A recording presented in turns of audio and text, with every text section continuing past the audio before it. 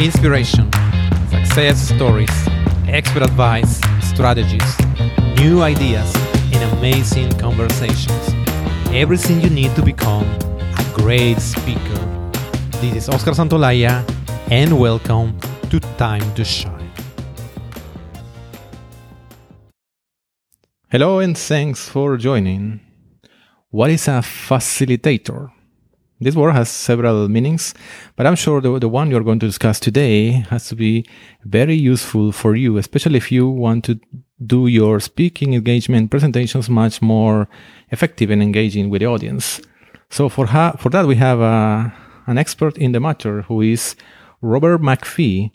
Robert is founder and president of HeartSet in San Diego, California. He provides interactive, experiential, and fun workshops to organizations faced with significant changes, helping their people maximize their productivity in spite of those changes. He is the author and partner journal of the book Manifesting for Non-Gurus: How to Quickly and Easily Attract Lasting Results. Robert is a founding member of the Transformational Leadership Council and the Southern California Association of Transformational Leaders. And he is a former director of training for Jack Canfield. Hello, Robert. Good morning, or good evening, or good afternoon, depending on where we are. We're far apart, but for me, it's good morning. It's good to be with you. Oh, it's a pleasure. Good evening here. Good morning for you. Yeah, it's always it's fun to have these long distance conversations. Absolutely. But it's really worth because haven't had the chance to talk about facilitation, so it's going to be something very new for all of us. So I would like to start asking you, tell me in general a bit about yourself, what you have been doing. Sure. And you mentioned a little bit of my background in the bio. I had the opportunity to have some wonderful entrepreneurial experiences when I first graduated from school. Had some great successes and great experiences with being an entrepreneur, and eventually transitioned into the personal and professional development world because I had a real passion for it. I actually facilitated some training work within my own company and fell in love with it, and started going out and reading more and attending workshops and learning more, and ended up having the opportunity to work closely with Jack Canfield, who you mentioned. Jack is the co-author of the very well-known Chicken Soup for the Soul book series, and also wrote an amazing book called The Success Principle, and worked with him to create the Transformational Leadership Council and the Southern California Association of Transformational Leaders, which gave me the opportunity to work with and learn from some of the greatest teachers and trainers and speakers and authors on the planet. I was really blessed to be around both of those groups. And as you also mentioned, I eventually wrote my own book, which was originally called Manifesting for Non-Gurus. And I tell people I spent 4 years proving beyond a shadow of a doubt that that's a clever title, but a terrible brand. So for the work that I do, I actually retitled the book. The book has been very well received, but the title just really wasn't working in terms of reaching out to the clients and customers that I wanted to be working with. So I had created a leadership program called Excellent Decisions, which helps people make decisions based on their vision and values instead of all the stress and pressure that they're under. And so I literally retitled the book, and I now call it Excellent Decisions, which the marketplace reacts to much differently and much more positively. People seem very interested in making excellent decisions, and much more than they are interested in learning about manifesting and non-gurus. So same content, same message about attracting the results that people want and doing it more quickly and easily. But a whole new title called Excellent Decisions. Excellent Decisions. Okay, yeah. Sounds more down to earth, and yes. Yes, exactly. When I was meeting with people in the corporate world and talking about manifesting for non-gurus, I was getting a very different response. It wasn't nearly down to earth enough. So it's, live and learn, right? Absolutely, yeah. It's great that you find the right title and you're spreading the word about the great work you're doing. So as I mentioned at first, we're going to discuss about facilitation. So how you define a facilitator? Well, for me, the difference between speaking and facilitating is that a facilitator really engages his audience, or his or her audience, in a much deeper way. The traditional notion of a speaker is that there's an audience that's listening and a speaker who is sharing information and wisdom and ideas with them. And I know one of the greatest frustrations that speakers often have is that they share their ideas, they share their information, they share their passion. And yet sometimes the organizations and the individuals that they're speaking to have a hard time really implementing that work. And one of the great blessings that I had working closely with Jack Canfield is that Jack teaches a very interactive and experiential model of speaking and presenting.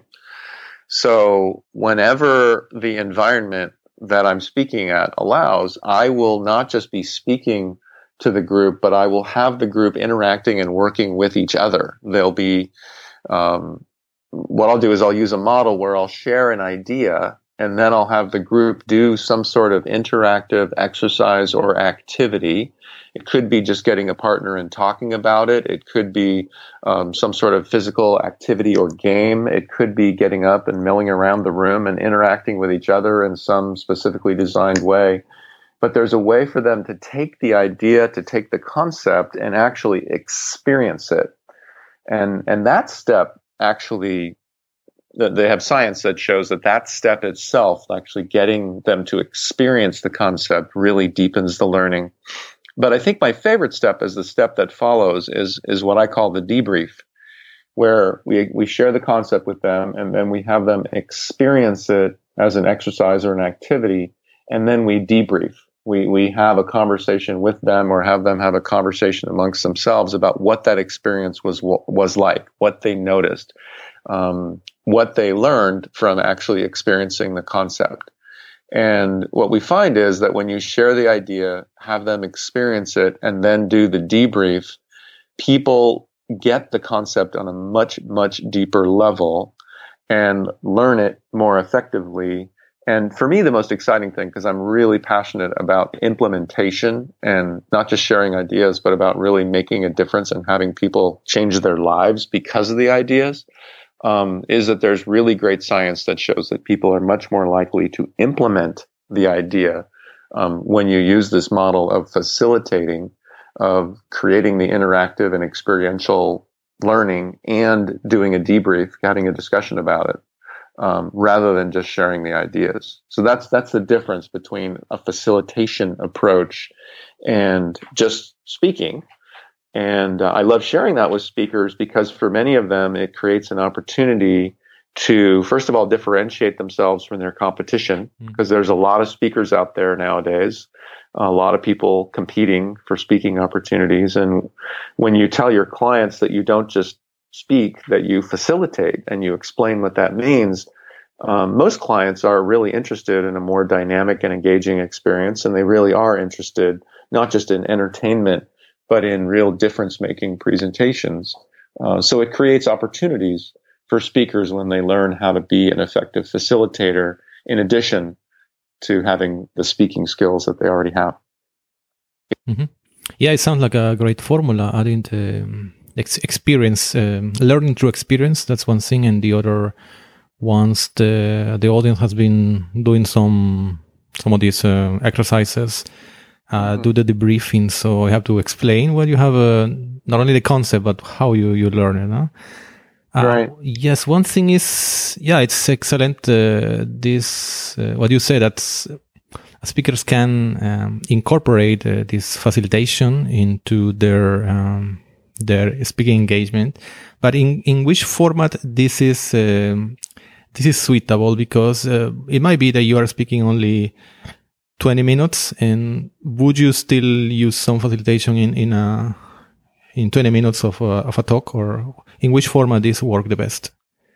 Well, you bring up a good point that it takes longer. To share an idea with a group as a speaker can take just a couple of minutes.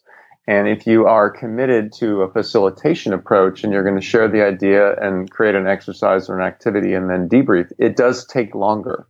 The other thing that comes up is it depends on the environment and it depends on the size of the group. There are things that you can do as a facilitator with a small group that you can't really do with a much larger group. So it really does depend on the environment, the physical space that you're actually in. You know, sometimes I might want to do an exercise that requires people to get up and move around the room, and there might not be enough room in the room to be able to do that. So it depends on the physical space. And it also depends on the nature of the speech. I mean, I did a graduation speech this year for a high school here in California. And it was just a speech. There wasn't any facilitation involved at all. And it was mostly because, like you said, of the time that was required. That there just wasn't time. They had given me 15 minutes for this graduation speech. So, there wasn't enough time. I could have done, one point and one exercise and one debrief, but I couldn't have even really done debrief because the format of speaking to the graduates, but also having hundreds of people there who were their friends and their family, the physical dynamic just simply didn't work. So facilitation doesn't always work. It's not always possible to truly facilitate. But again, whenever I have the opportunity, I will look to get enough time and to create an environment where it's possible to facilitate. And honestly, I can remember looking out at that group of high school seniors who were graduating and wishing that I had had the opportunity to work with them in the classroom, wishing that I had had the opportunity to work with them at their school rather than just speaking to them at their commencement, because I felt like I could have made a much more impactful difference in their lives if I had been given the opportunity to facilitate instead of speak. Mm-hmm. Yeah, so looking for opportunities that will allow you, because of the time, because of the size of the audience, that you will do facilitation with, as you said, more impactful. Yeah, and if you have enough time, I mean, facilitation, like I said, can be as simple as having everyone turn, sharing an idea and having everyone in the group turn and talk to the person next to them about how they feel that idea is most impactful in their lives, or what a difference that idea can make in their lives, or who is a person in their life that they feel like they could share that idea with to make a difference, or any number of questions like that. So the actual facilitation doesn't need to be terribly complex. But again, I want to emphasize for people who are considering making their approach more of a facilitation approach, it is really important to learn from someone who knows how to facilitate. Because even with a simple little exercise like that, I've seen speakers in front of the room say, okay, everybody get a partner and talk amongst yourselves about this issue. And then they just let them go. And suddenly you've got a room full of chaos. You don't have a way to get the attention of the group back. You have people in the room who didn't actually get a partner because you didn't facilitate a process to make sure everyone had a partner. And so people miss out on the experience, and it can turn into kind of a chaotic experience. So again, for me, one of the great blessings of working with someone like Jack Canfield was Jack is truly a master facilitator. When you watch him in front of the room facilitating a workshop, working with a group, I don't know that I've ever seen anyone who's better at creating smooth and seamless transitions into and out of exercises and activities, and sometimes exercises and activities that are very complex and going very deep with people's emotions and feelings and what's really important to them. And when they are facilitated effectively, again, making a really profound difference in people's lives. So it's important to observe really effective facilitators, to learn from effective facilitators if you're considering taking this approach and making facilitation part of what you offer, part of what you do for the groups that you're working with. Mm-hmm. Yeah, of course, finding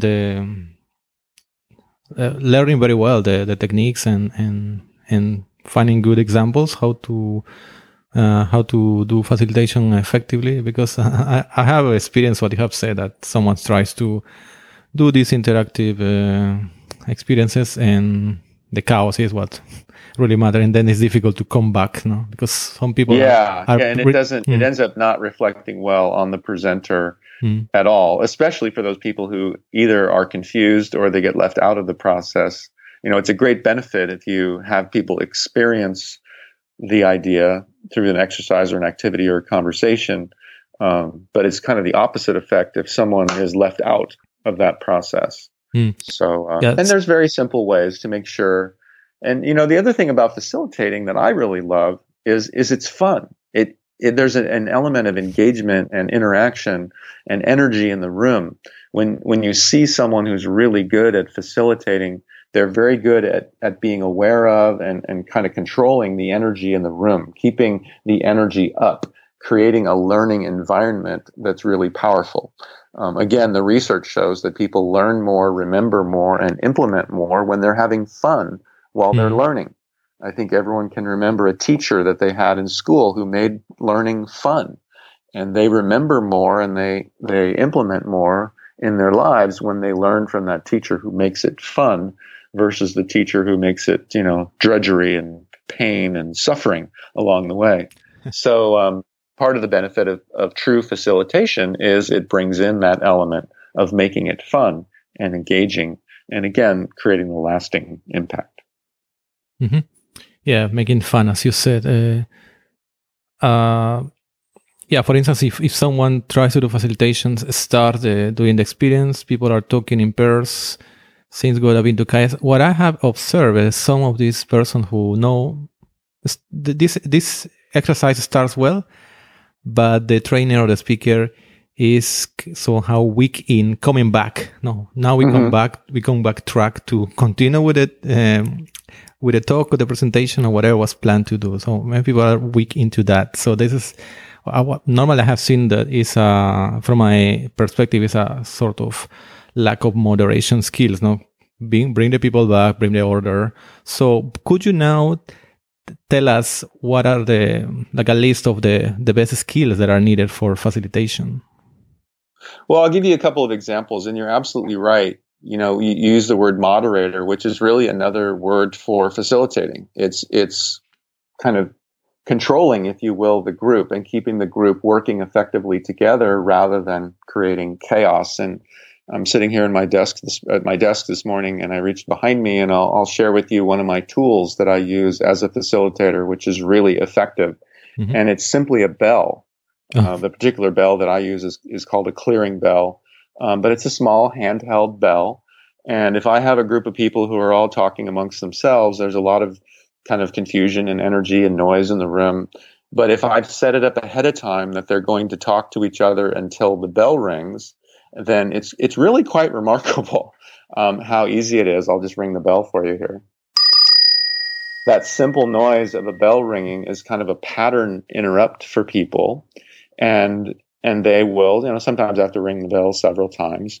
But the simple idea of ringing the bell, having them hear the bell, having them remember that that's the time to stop their conversation. Maybe they're going to switch partners. Maybe they're going to move on to something else. But that's simple. I mean, the difference for me between having the bell and not having the bell is an element of ease in moving the group along and bringing one activity to an end so I can move on to the next activity.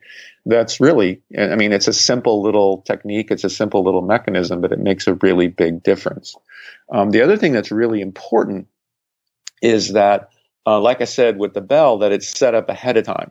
You can't tell everyone to get a partner and have them start talking to themselves and then start ringing a bell that no one knows why you're ringing the bell. You have to set it up ahead of time.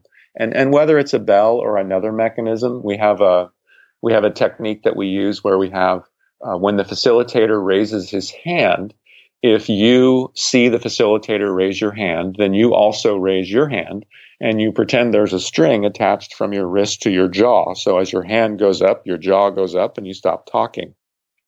And it's a really simple, it's again, really quite remarkable how quickly people respond to a simple and well set up mechanism like that, where I raise my hand, somebody in the audience sees my hand go up, somebody else sees their hand go up. Next thing you know, everyone's hand is up and they've stopped talking. It's almost like you see sometimes when you go to a sporting event and you see people doing like the wave or some sort of like group activity where it moves all throughout the stadium. You know, the hands just all go up and people start talking and you can move on. And there's lots of different techniques like that, but simple strategies that if a facilitator knows them and is effective at using them, then you can move people into an exercise and activity effectively. You can get people into groups or get them into partners or move them out of their chairs or what have you, and then get them back effectively. Because as you said, sometimes the problem is not getting them into the exercise, but it's getting the attention of the group back to the front of the room when you want to move on, when you want to go on to the next part of the activity, or when you want to get into that stage of debrief and start taking some questions and comments from the group about what their experience was. Okay, yeah, very simple, but I'm sure they work well. I believe that they work very well. So, Robert, you mentioned earlier about Jack Canfield. Not only that you work with him, but also a good example of someone who used facilitation in all their talks and workshops, training, everything.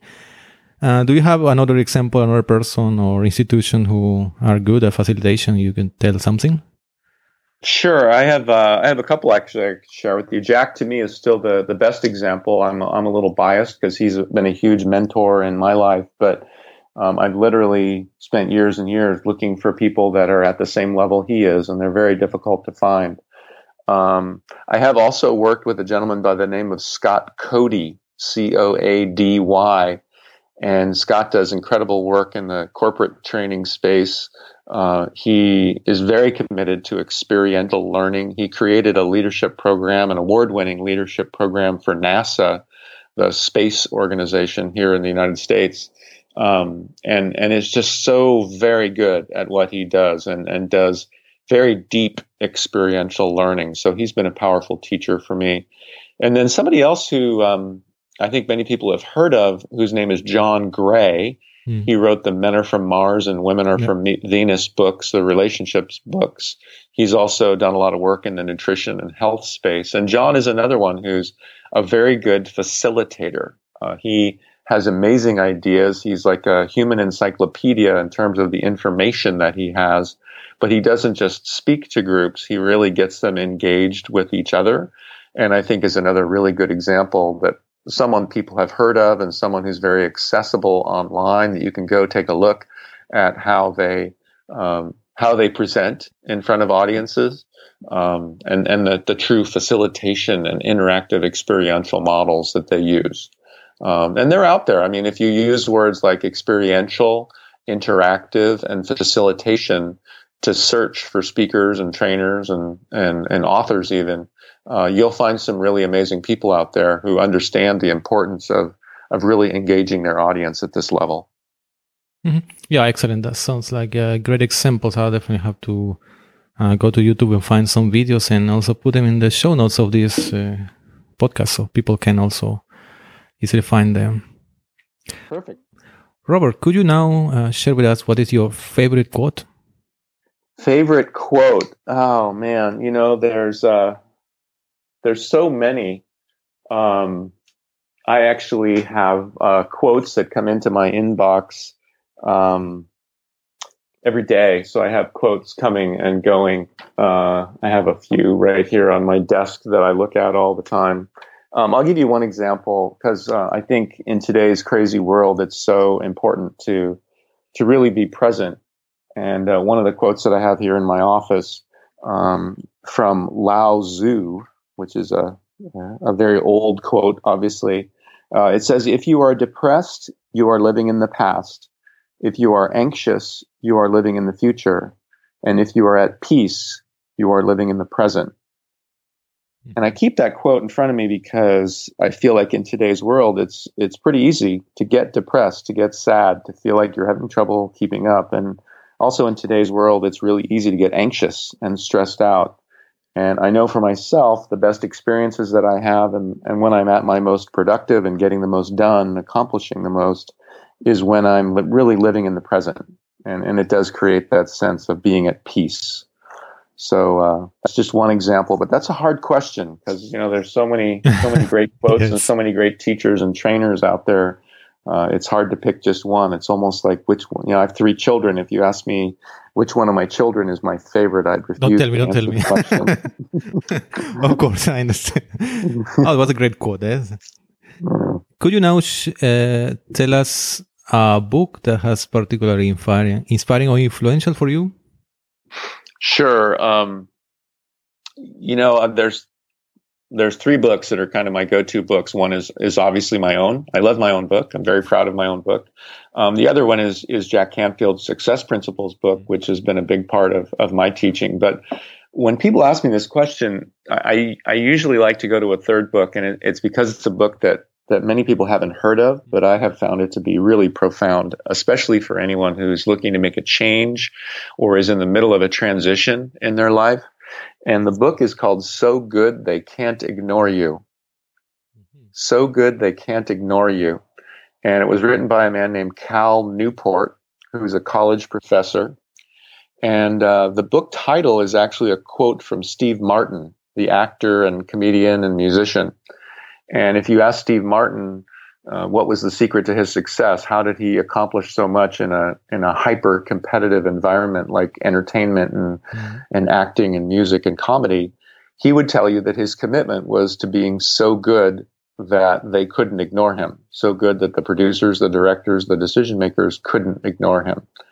And this book is about making changes and getting yourself to a position of doing what you really love to do and making a living doing it. And kind of debunks the myth that if you just do what you love, the money will follow, which I think is a trap that many people have fallen into. They think they can quit their job and become a speaker and suddenly, make $1 million a year on the speaking tour. And it usually doesn't work that way. There are some really fundamental, important things to know and to implement. And this is what the book really covers, not just what isn't the way to do it, which is do what you love and the money will follow. That doesn't work out so well. But he has some very specific strategies, some concepts he calls deliberate practice. And another concept is what he calls career capital, which is taking what you do now, taking the contacts and the knowledge and the network that you have now and leveraging it into what you really want to do. So again, So Good They Can't Ignore You. For anyone who's making a transition or making a change, it's just a really awesome book that I highly recommend. Oh yeah, it sounds definitely great, and I haven't heard about that. So it's thanks for sharing that. Mm-hmm. And we're almost at the end of the interview. Please leave us with one exercise, something practical that you recommend us doing daily, weekly, a routine to shine. Well, I'll share with you one of the exercises that I do oftentimes when I'm working with groups, and in the context of my own work, which, like I told you, is now Excellent Decisions, and it's about helping people make those decisions that are based on their vision and values and what's really important to them, instead of all the external stress and pressure in our world. And one of the critical concepts in sharing that work is the concept of personal responsibility, and getting people to take 100% responsibility for the results that show up in their lives. And again, that would be a concept that a speaker could share, just like I shared. Jack Canfield actually taught me a formula that helps people understand personal responsibility. But what I also like to do, again, in the mode of facilitation, is I like to share an exercise or an activity. And it's actually something that we can do just very quickly and in the moment here on the call. For you and for anyone who's listening, you can take a moment and just think of the things in your life that you can't do. If you just think of what comes to mind for you when you say, what are some things that I can't do? So for me, I might think of, I can't run a mile in 4 minutes. I can't get my wife to listen to me. I can't get everything done on my to-do list. I can't seem to get to my meetings on time. Those are the kinds of things that often come up for people. So we have people do the first part of the exercise, which is to think of and to write down the things that they can't do. And then there's a second part of the exercise where we ask people to take those same things and revisit them, but revisit them in a different way. And this time, instead of saying I can't, we have them say I won't. So again, for anyone who's listening right now, I would encourage you to just think about those things that you just thought of. For me, it would be, instead of I can't get to a meeting on time, I would say I won't get to a meeting on time, or I won't get everything done on my to-do list, or what was the other one? I won't get my wife to listen to me, or I won't run a 4-minute mile, whatever comes to mind. And then we ask people, what's the difference? What do you notice is the difference when you say I can't do something versus saying I won't do something? So for you, Oscar, when you did that, did you notice any difference between when you said I can't and when you said I won't? It feels like, yes, I can. Yeah, there's a sense of taking power. There's a sense of ownership. When people say I can't, they're giving the responsibility to someone or something else. There's some external influence that means I can't do this. So, for instance, when I say I can't get my wife to listen to me, that's making it her problem, not my problem. When I say I won't get my wife to listen to me, all of a sudden I'm looking at what can I do differently to improve the communication with my wife. If I say I can't get to my meetings on time, again, I'm blaming the traffic, or I'm blaming my busy life, or whatever. When I say I won't get to my meetings on time, I start looking at what I could do differently to leave earlier, to plan more effectively, to make sure I have gas in my car, whatever it is that's preventing me from getting to my meetings on time. The fact is, it's not an I can't. It's an I won't. It's a choice that I've made, a decision that I've made. So simple exercise like that gets people, first of all, to experience in their body the difference between taking responsibility, the concept we're talking about, and not taking responsibility. And it also gets them to start really engaging in a conversation about being different in the world. Like they can leave a presentation, they can leave a call like this now better prepared just in those couple of minutes to take 100% responsibility for the results that show up in their lives. I've had my own children, when I say I can't do something, my own children will call me on that and tell me, you can't, which I love, because they grew up around these kinds of conversations and they understand what personal responsibility is. And if I tell my daughter I can't go to her soccer game, she'll look at me kind of cross-eyed and say, really, Dad, you can't? Because she knows I can. I could make a choice to be there. But the easy way out sometimes is just to say, I can't. So that's just an example. There's so many exercises and activities and facilitations that we can do to take a concept that we want to share and have people experience it and then debrief it in a way that they really, and hopefully people get a little bit of a taste of that in just sharing that little piece. But it really does make a profound difference in how people get the information, remember the information, and become much more likely to implement it, which I think you can probably tell is one of the things that I'm really passionate about, is not just going in and being an entertainer, but really making a difference and changing people's lives. Yeah, well said. I like the exercise. Haven't heard before. So thanks for adding this to our encyclopedia of routines to shine. We already have been compiling through this time. Roy, it was a blast talking with you. Could you finally tell us how we can learn more about you, follow you? Sure, and I appreciate that. It's really been great to talk to you as well. I'm thrilled to have the opportunity to reach out across the world and create this connection and have this dialogue and share with people the idea, the possibility that can come from taking a more facilitating approach as opposed to just speaking. And hopefully it helps people to differentiate themselves from their competition and go out there and get more and better work and make more of a difference in people's lives. The best way to get a hold of me is through that new brand I was telling you about. My website is excellentdecisions.com, and very easy to get a hold of through that website. If you just go to the contact page, all my information is there. I'm not a person who has 27 gatekeepers that you have to get to.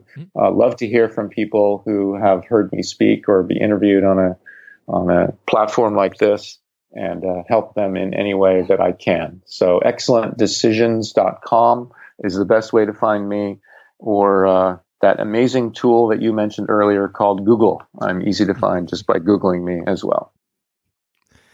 Excellent. Thank you very much, Robert, and all the best. All right. Thank you very much for the opportunity. It was great to meet you.